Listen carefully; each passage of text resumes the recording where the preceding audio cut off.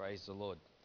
Well, it's good to be back in church with the people of God, and it's always a privilege to be behind the pulpit and sharing the Word of God. And so we're going to look at Romans chapter 7 this morning. And so you will have recalled, for those that were at the camp, that I mentioned that it seemed to have come up in the topic of discussions and some of the scriptures, and Brother Morris Nicholson was touching upon a few things, and I'm thinking, oh, please, don't, stop there, don't go over, But because the Lord had already put something upon my heart. But really, I'm just going to build from that. And again, I just feel more confident that I have the mind of God, and that God's going to continue to speak to us in relation to the topic that we're going to look at this morning. Now, in saying that, you may remember, because I have to bring you back now, but when I last spoke, I actually spoke about the weightier matters of the law, and that being the issue of love, being a motivation in our service to God as compared to a legalistic approach to God and so forth. Now, having contemplated further from that time, if that was the only factor, we realised that we would fall short. True? Because our love for God is not always as it should be. And so if that was the only motivating factor and force that enabled us to live the Christian life, then we would need none other. But that's not the case. And so we find in Scripture that there's something more. Actually, in Scripture there are various tensions, there are various truths.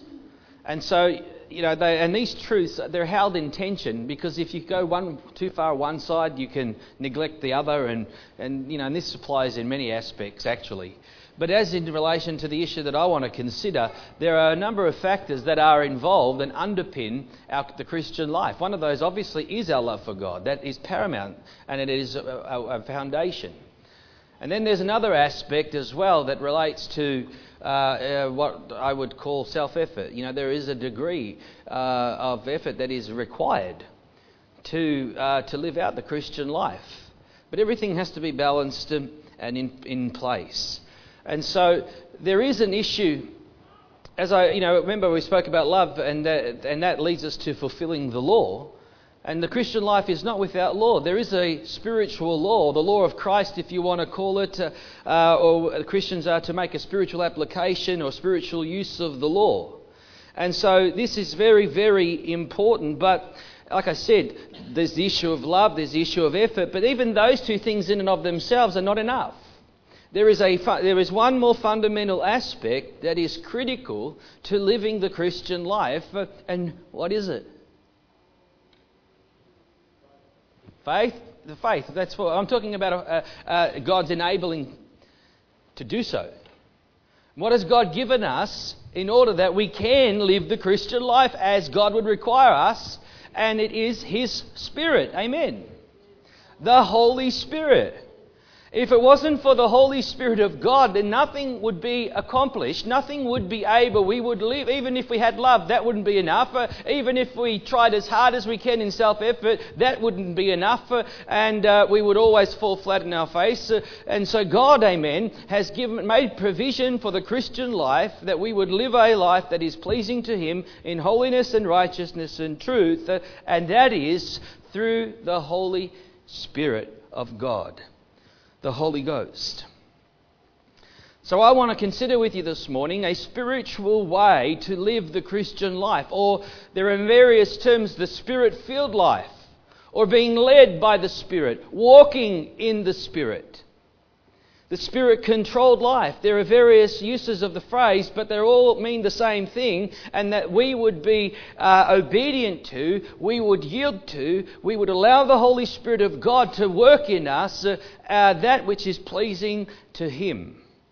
And so to do so, to live the life that God would have us to do, we all need the Spirit of God. And thank God, God has made that provision.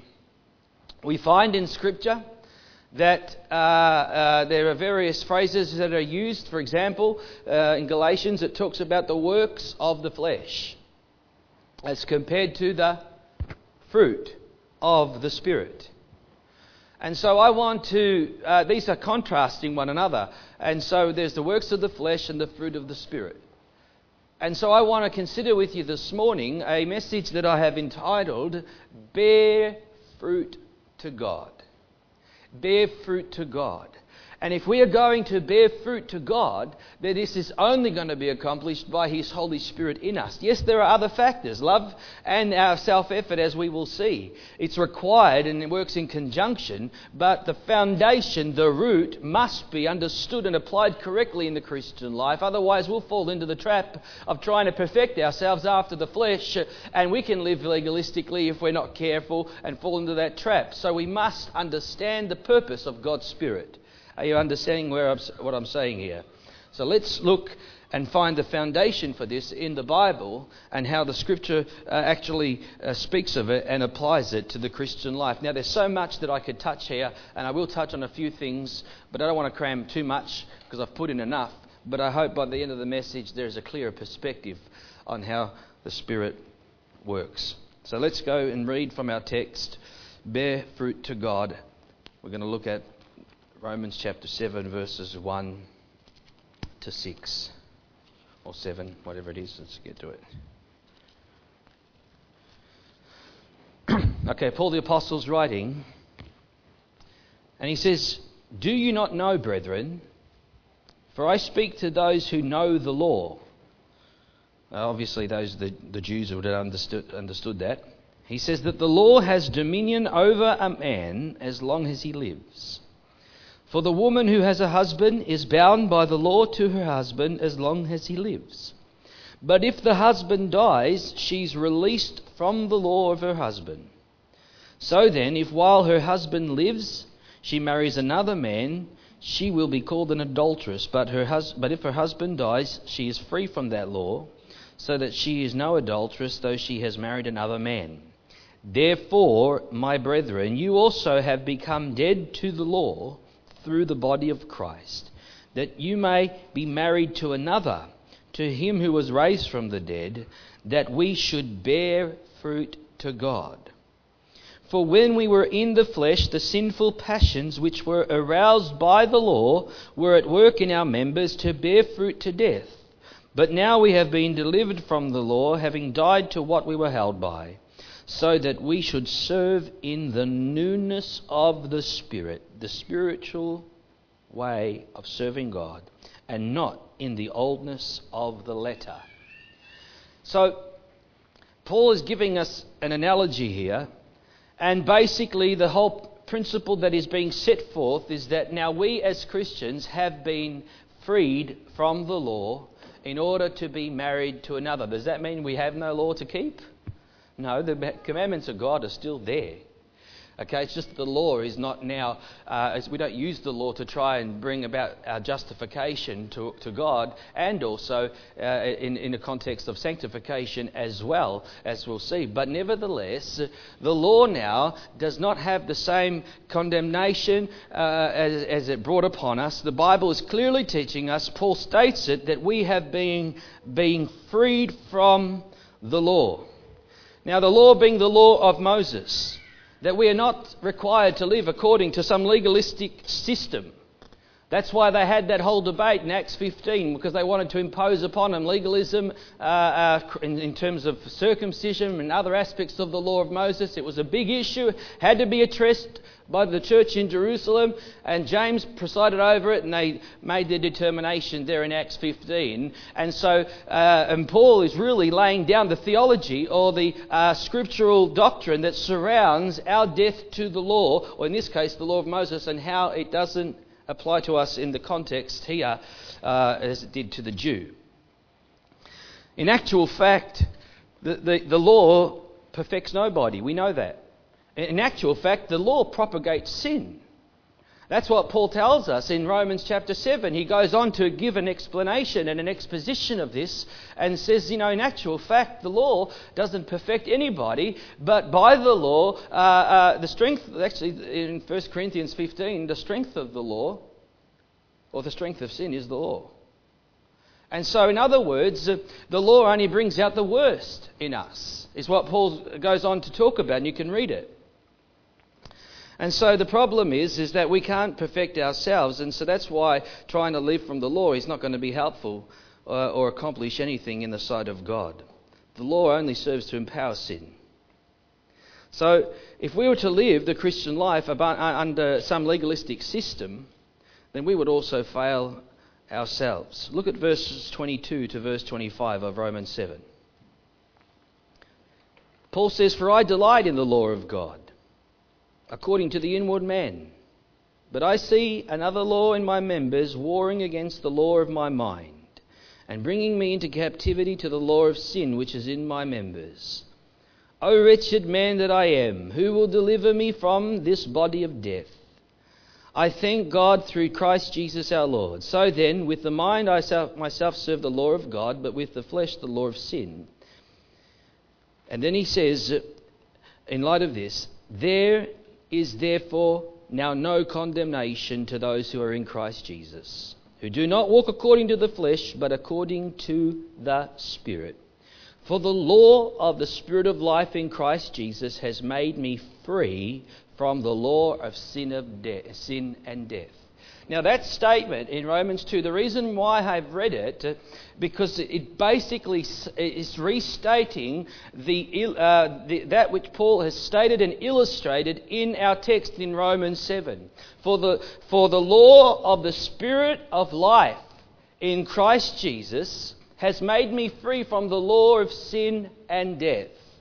And this is what Paul is talking about in Romans chapter 7 and verses 1 through to 6, when he's giving us an understanding of how the law perfects nobody, but how through Jesus Christ, amen, we are in right relationship with God, and more than that, we can live a life that is pleasing to Him, because we're not working according to the flesh, but now we are walking according to the Spirit. Now look at what Paul says in verse 1 of chapter 7. "Do you not know, brethren, that I speak to those who know the law, that the law has dominion over a man as long as he lives?" Now that's the statement, that's the truth. And he illustrates it by referring to a woman who is in marriage to a husband. And he says in verse 2, "For the woman who has a husband is bound by the law to her husband as long as he lives. But if the husband dies, she is released from the law of her husband. So then, while her husband lives, if she marries another man, she will be called an adulteress. But if her husband dies, she is free from that law, so that she is no adulteress, though she has married another man." That's pretty self-explanatory, isn't it? We understand that. And so when it comes to the issue of divorce, here are the grounds.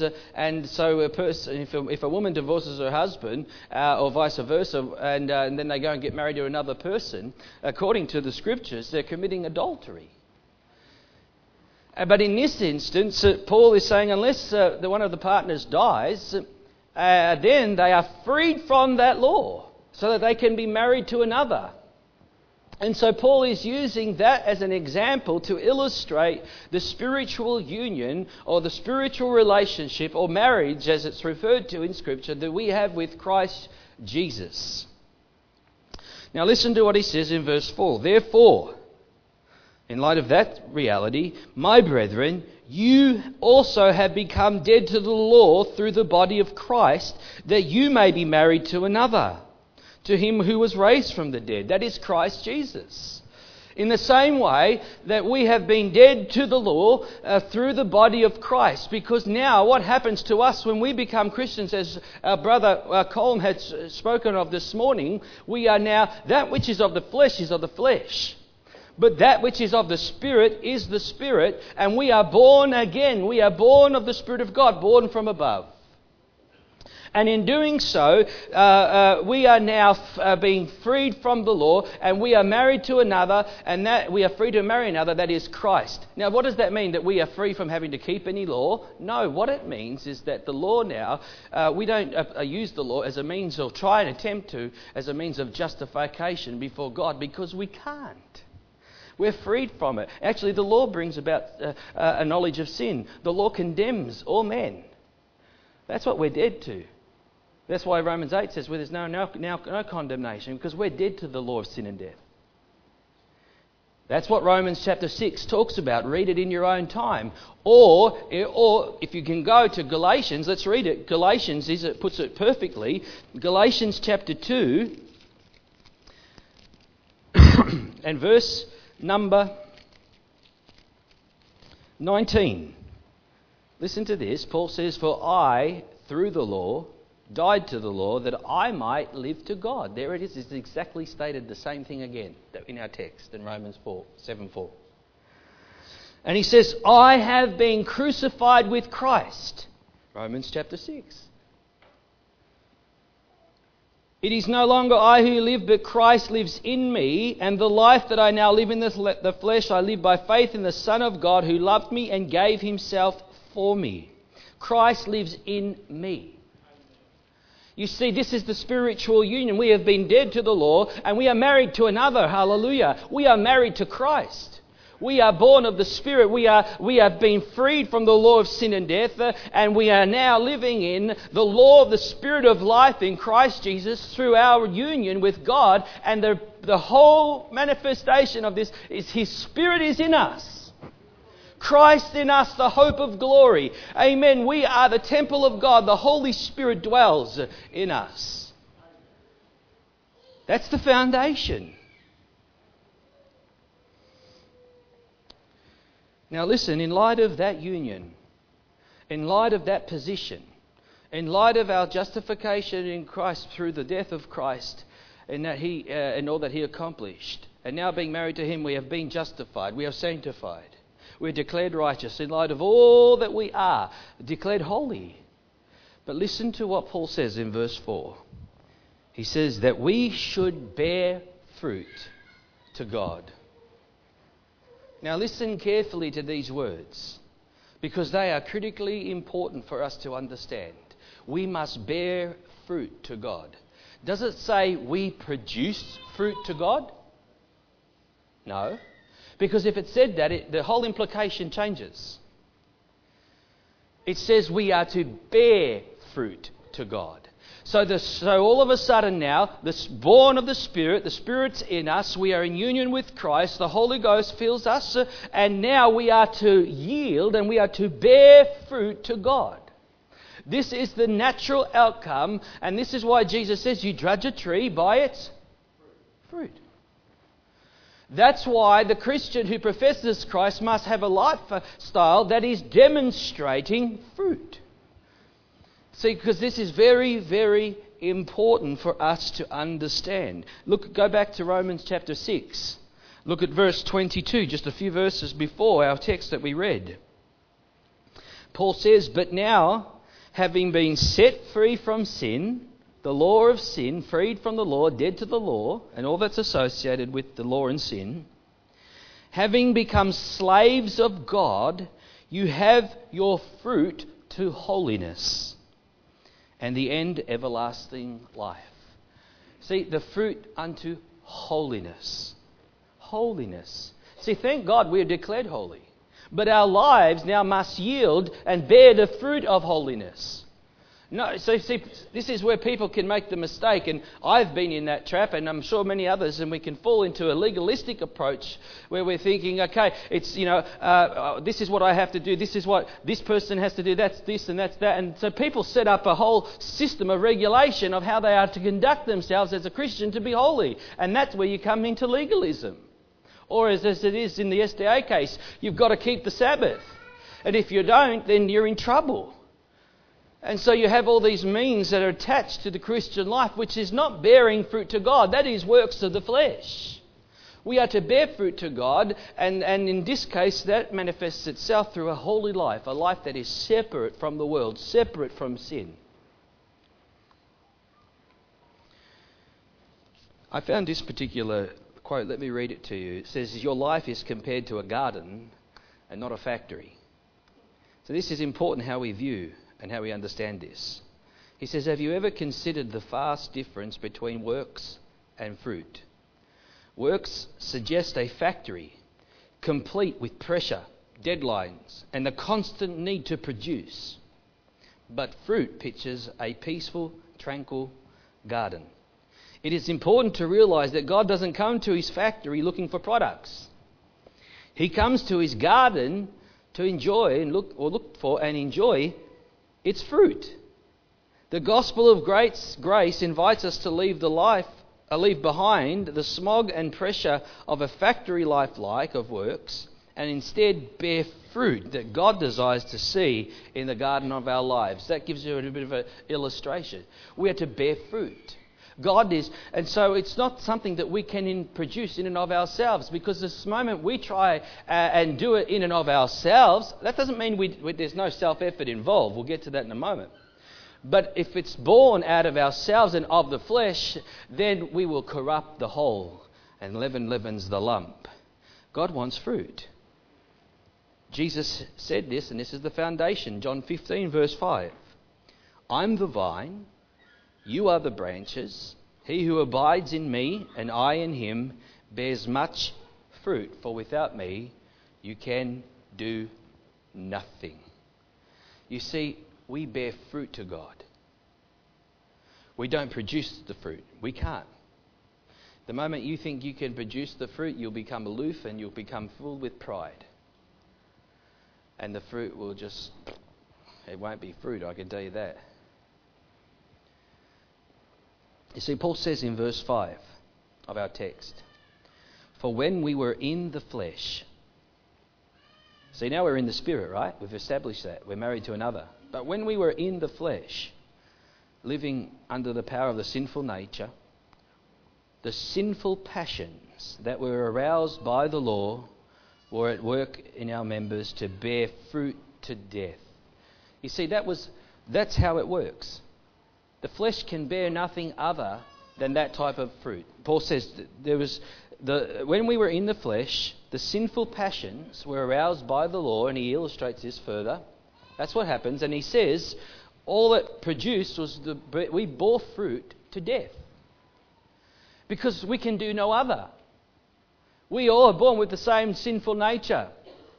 We all, amen, have fallen short of the glory of God. And so we can produce nothing that is pleasing to him. In the flesh, there's nothing we can do to bear fruit to God. In actual fact, we bear fruit to unrighteousness and sinfulness and wickedness. But listen to what Paul says in verse 6. But now, as Christians, we have been delivered from the law.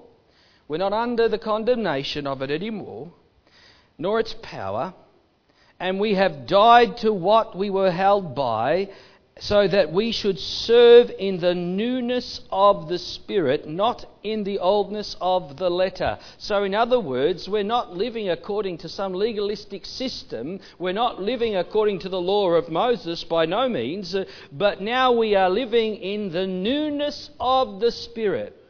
And this is critical for us to understand. This is God's way. It's learning to live in the Spirit, walk in the Spirit. And this is a newness of life. What does the Scripture say? As any man is in Christ, he is a new creation. Old things pass away. All things become new. What is it that's new? The Holy Spirit in you. The whole spiritual life is something now that we have to learn to walk in the Spirit. We have to learn to live in the Spirit. We have to learn to please the Spirit. Amen. By obedience and doing those things that are pleasing to God. But this is how it works. It's the newness of the Spirit. It's a new way. And it's the Holy Spirit's way. It's God's way. It's God's provision. It's how God has ordained it. See, it's not according to law, it's according to the Spirit. And the truth is that we find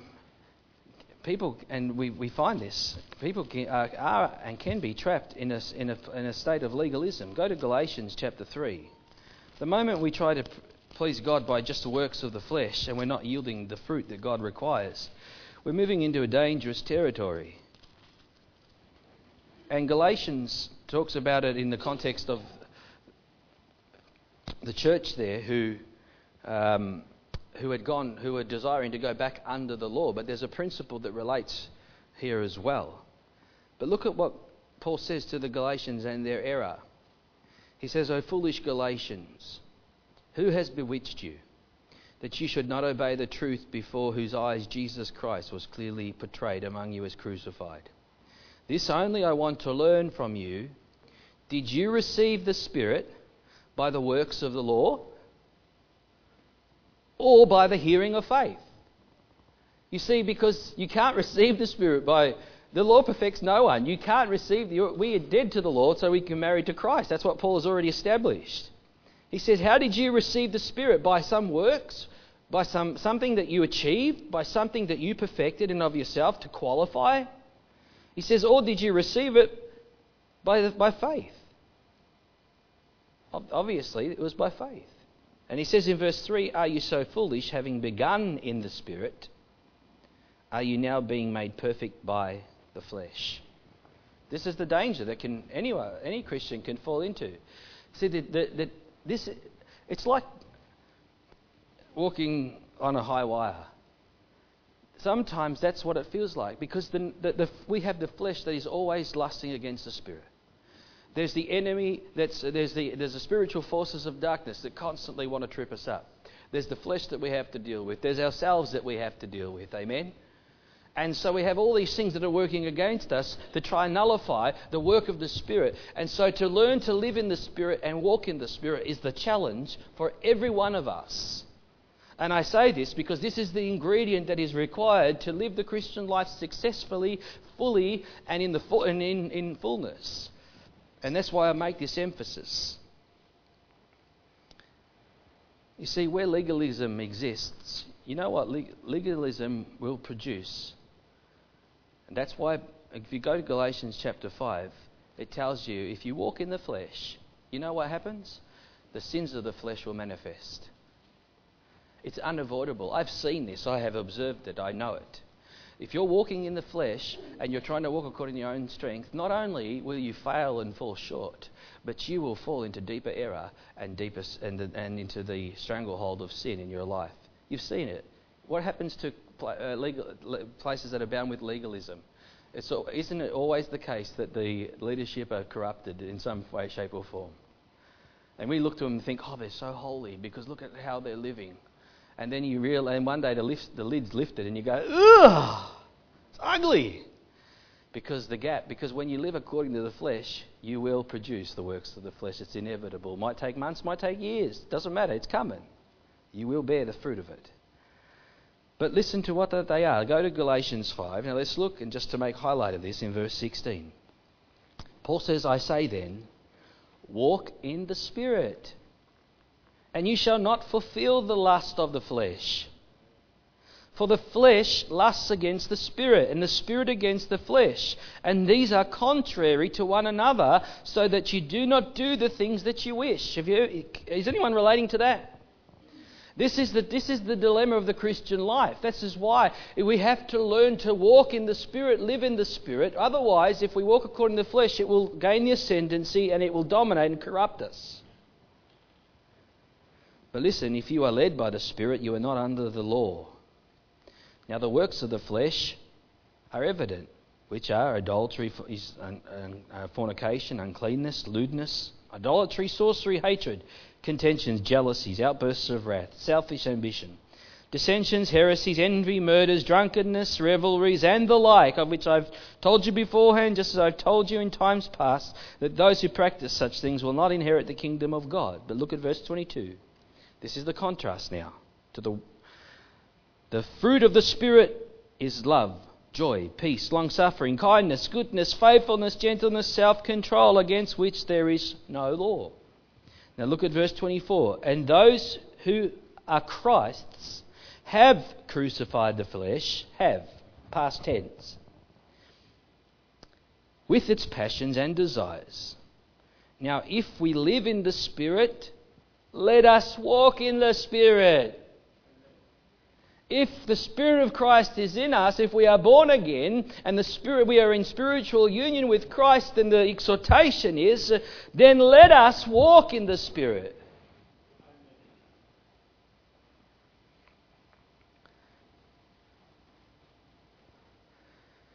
You see, this is the challenge for all of us. And it's a constant challenge. Let him who stands take heed lest he fall. The moment you think you got there, and pride it's corrupted again. You know what I'm saying? Like, there's nothing good that dwells in me. You know, we're being changed, we're being transformed, but every time we think we're getting there, something else rears its head. And that's how it works. But what I'm saying is, in spite of this, the Spirit of God is a duality to this, and we learn to live and we learn to walk in the Spirit. And this, walking in the Spirit, requires your effort. You can't just walk, can you? I mean, this whole thing's not passive. You have to actually put in some effort. It's not rooted in yourself, in your strength. It's by the grace of God and by the Spirit of God that enables. We have to have that foundation. We have to have that understanding. But then the exhortation and the instruction is to walk. You walk. You walk in it. Walk in love. Walk in the Spirit. Live in the Spirit. And that's the challenge to us, because it demands now that I have to make decisions, I have to make choices, I have to assess and examine my life. And this is where we all fight that battle. But that's the way that it is, and it's a process. And so how does God produce that fruit in our lives? By us, listen, the Scriptures refer to it in a few ways. We yield to God is one aspect. In Romans chapter 6 it talks about this, but the word is present. Numerous times, 5 times I think it is. Present your members, present. And that's not passive, it's active. You have to do that. Otherwise, if you're not applying the truth of and God's provision of the Spirit in Romans 6, then reckon yourselves dead indeed to sin and alive unto God. And when you do that, amen, you will make the necessary decisions and choices because God's enabled you to. That's how you do it. But when you lack that foundation and you're doing it of the flesh only, it will end in ruin. But when it's of the Spirit, born of the Spirit, and you are working with the Spirit and you are walking in the Spirit, it will be success. And it's what we call the victorious Christian life. Really, it's, as many refer to it, should be called the natural, normal Christian life. You see, when we introduce these terms, we kind of can complicate it. But this is what I'm talking about. This is the Christian life. Not the higher Christian life. The reason why they introduced these terms because they realise not everyone is living it. And that's the challenge, and it always has been and always will be till Jesus comes back. But we are called to obey God. So go to Philippians chapter 2. And again, the scripture here puts it perfectly. And I've read this scripture and I've quoted just half of it, and then you always get people that come to you and they say, well, don't forget the second part. And then if you read the second part, don't forget the first part. Okay? It's dual. Listen to the scripture. You know it. And you know what it says. In Philippians chapter 2, verse 12. Therefore, my beloved, as you have always obeyed, not as in my presence only, but now much more in my absence, work out your own salvation with fear and trembling. Paul's you work it out. Work out your own salvation with fear and trembling. And what's the next verse? For it is God who works in you to will and to do for His good pleasure. So there's the source, there's the motivation, there's the power that lies behind. It is God that's working in us, and we are called to yield. We are called to obey. We are called to work it out. That means we're going to have to make decisions. We're going to have to make choices. We're going to have to do as the Lord would lead us and instruct us to in various issues and aspects of life. Can you say amen? So, are we walking, living in the Spirit, or are we walking and living in the flesh? This is the dilemma of the Christian life, and this is what gets addressed so often, and this is one of the focuses of preaching, and this is why I speak of it today. Because so much could be said just in this question alone. We don't have enough time, obviously, to cover it all. But in the Scripture, we find words, you'll be familiar with them, to be carnally minded, to be carnal. To walk in the flesh.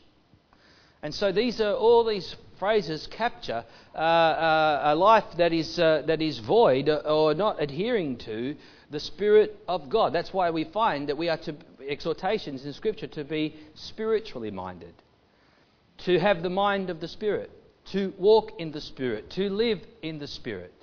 And so you have the flesh and the Spirit. And we already read it. The flesh lusts against the Spirit lusts against the flesh. So the question is, which one is going to gain ascendancy in our lives? It's a real question, isn't it? Is it going to be the flesh that will dominate, or will it be the Spirit of God that will dominate? Will we bear fruit to God through our obedience, or will we produce in ourselves the works of the flesh as a result of our disobedience to God?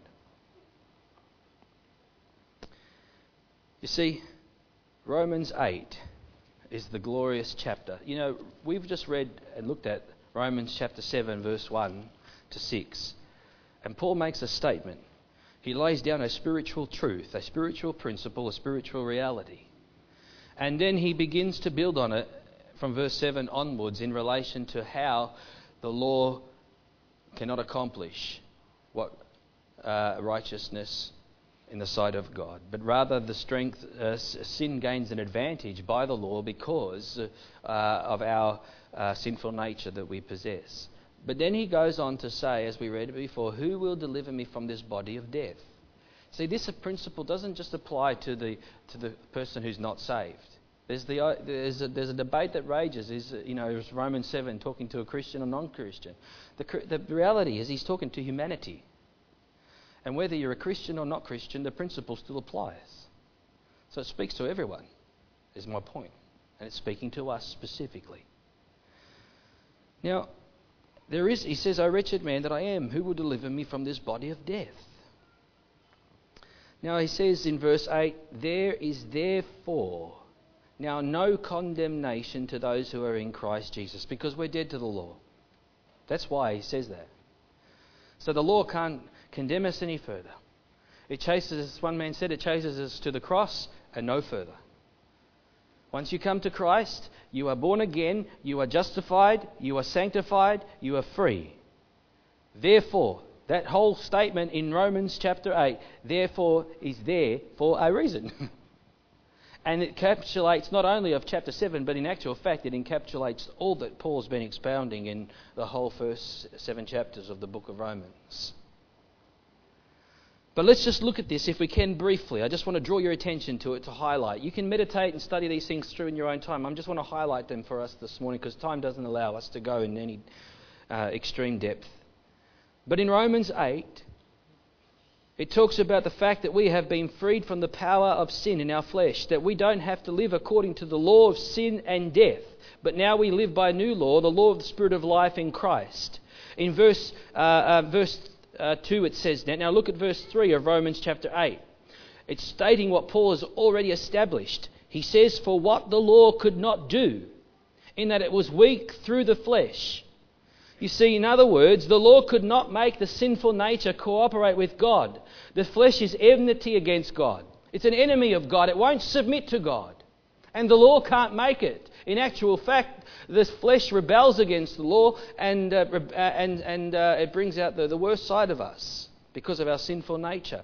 So for what the law could not do, in that it was weak through the flesh, the law perfected no one, God did by sending his own Son in the likeness of sinful flesh, and on account of sin, he condemned sin in the flesh. Now look at verse 4, that the righteous requirement of the law might be fulfilled in us. Okay, Christ is the end of the law unto righteousness, Romans 10:4.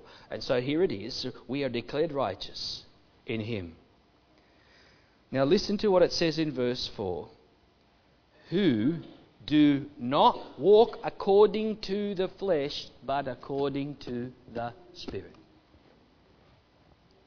Now notice in Romans 8:1 it says, therefore now there is no condemnation to those who, in Christ Jesus, who walk according to the Spirit, not according to the flesh.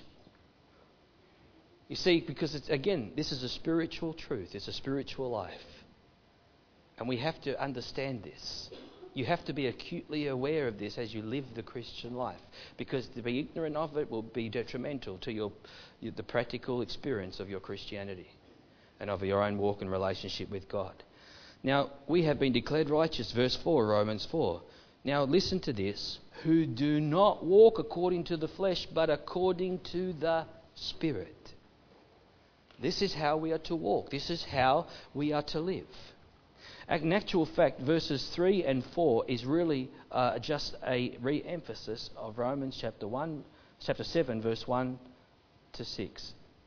This whole issue. We've been married to another, Christ, that we would, look into verse 6, that we would serve in the newness of the Spirit. Now that newness of the Spirit involves, as it says, that we would walk in the Spirit. That we would live in and according to the Spirit. Look at verse 5. For those who live according to the flesh. Now this is a principle. If you're going to live your Christian life according to the dictates of the flesh, they set their minds on the things of the flesh. But those who live according to the Spirit, the things of the Spirit. And this is the challenge for all of us. Are we going to walk after the flesh, or are we going to walk after the Spirit? How do you learn to walk in the Spirit? You renew your mind.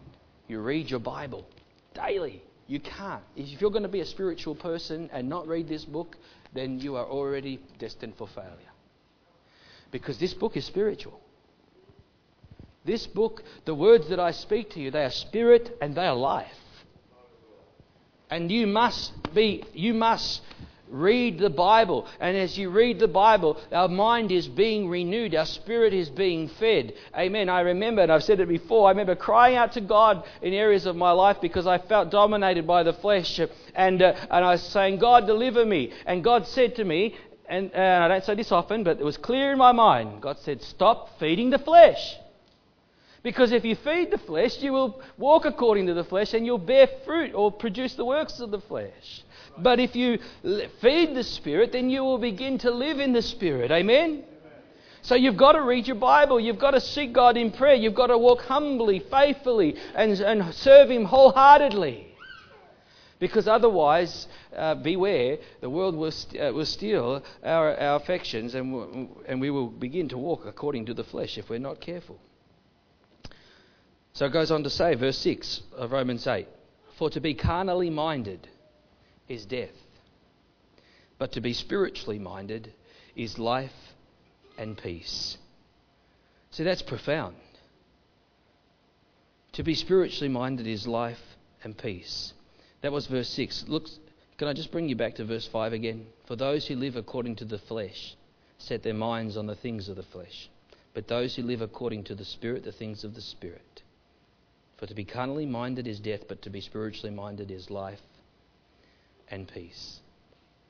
See, if we're going to live and walk in the Spirit, then we will bear the fruit, and that Spirit of life will come forth in our lives, and it will bear the fruit of peace in our hearts. The life of God will be so manifested. And this is the principle. Go to verse, and I'll look at verse 7. Because the carnal mind is enmity against God, it is not subject to the law of God, nor indeed can be. So those who are in the flesh cannot please God. That's why the whole emphasis is bear fruit to God. Because in the flesh we can do nothing to please Him. In actual fact, we spoil everything, and it's an offence to God. But if we will walk in the Spirit, yield in the Spirit, as the Scripture says, bear fruit to God, bear fruit to holiness, then we are walking in the Spirit, living in the Spirit, and that's how you please God. That's how you please God. So you've got to judge various things in your life, because you can't partake of certain things, because what are you doing? Are you feeding the Spirit or the carnal man? If you feed the flesh, you'll of the flesh reap corruption. If you sow to the Spirit, you'll of the Spirit reap everlasting life. It's really simple. But yet, you see, the flesh lusts. The carnal man loves to feed on things that we know that God doesn't approve of. And that's why we have to discipline ourselves. But not to live according to law, because what you've got to do is just say, you know what? I love God more than I love the world. So I said, do not love the world. That's the problem, is our love. Our love's not in the right place. Then out of love comes the effort. But the foundation of all of this is the Spirit.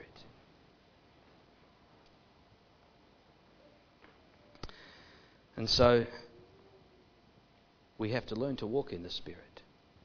And so many are fleshly minded. So many can be carnally minded. And this is dangerous. We've got to be mindful of this in our own lives, because it's not who we are. We can all come to church, but how do we walk day to day? If you were to live with me for a week, what would you see?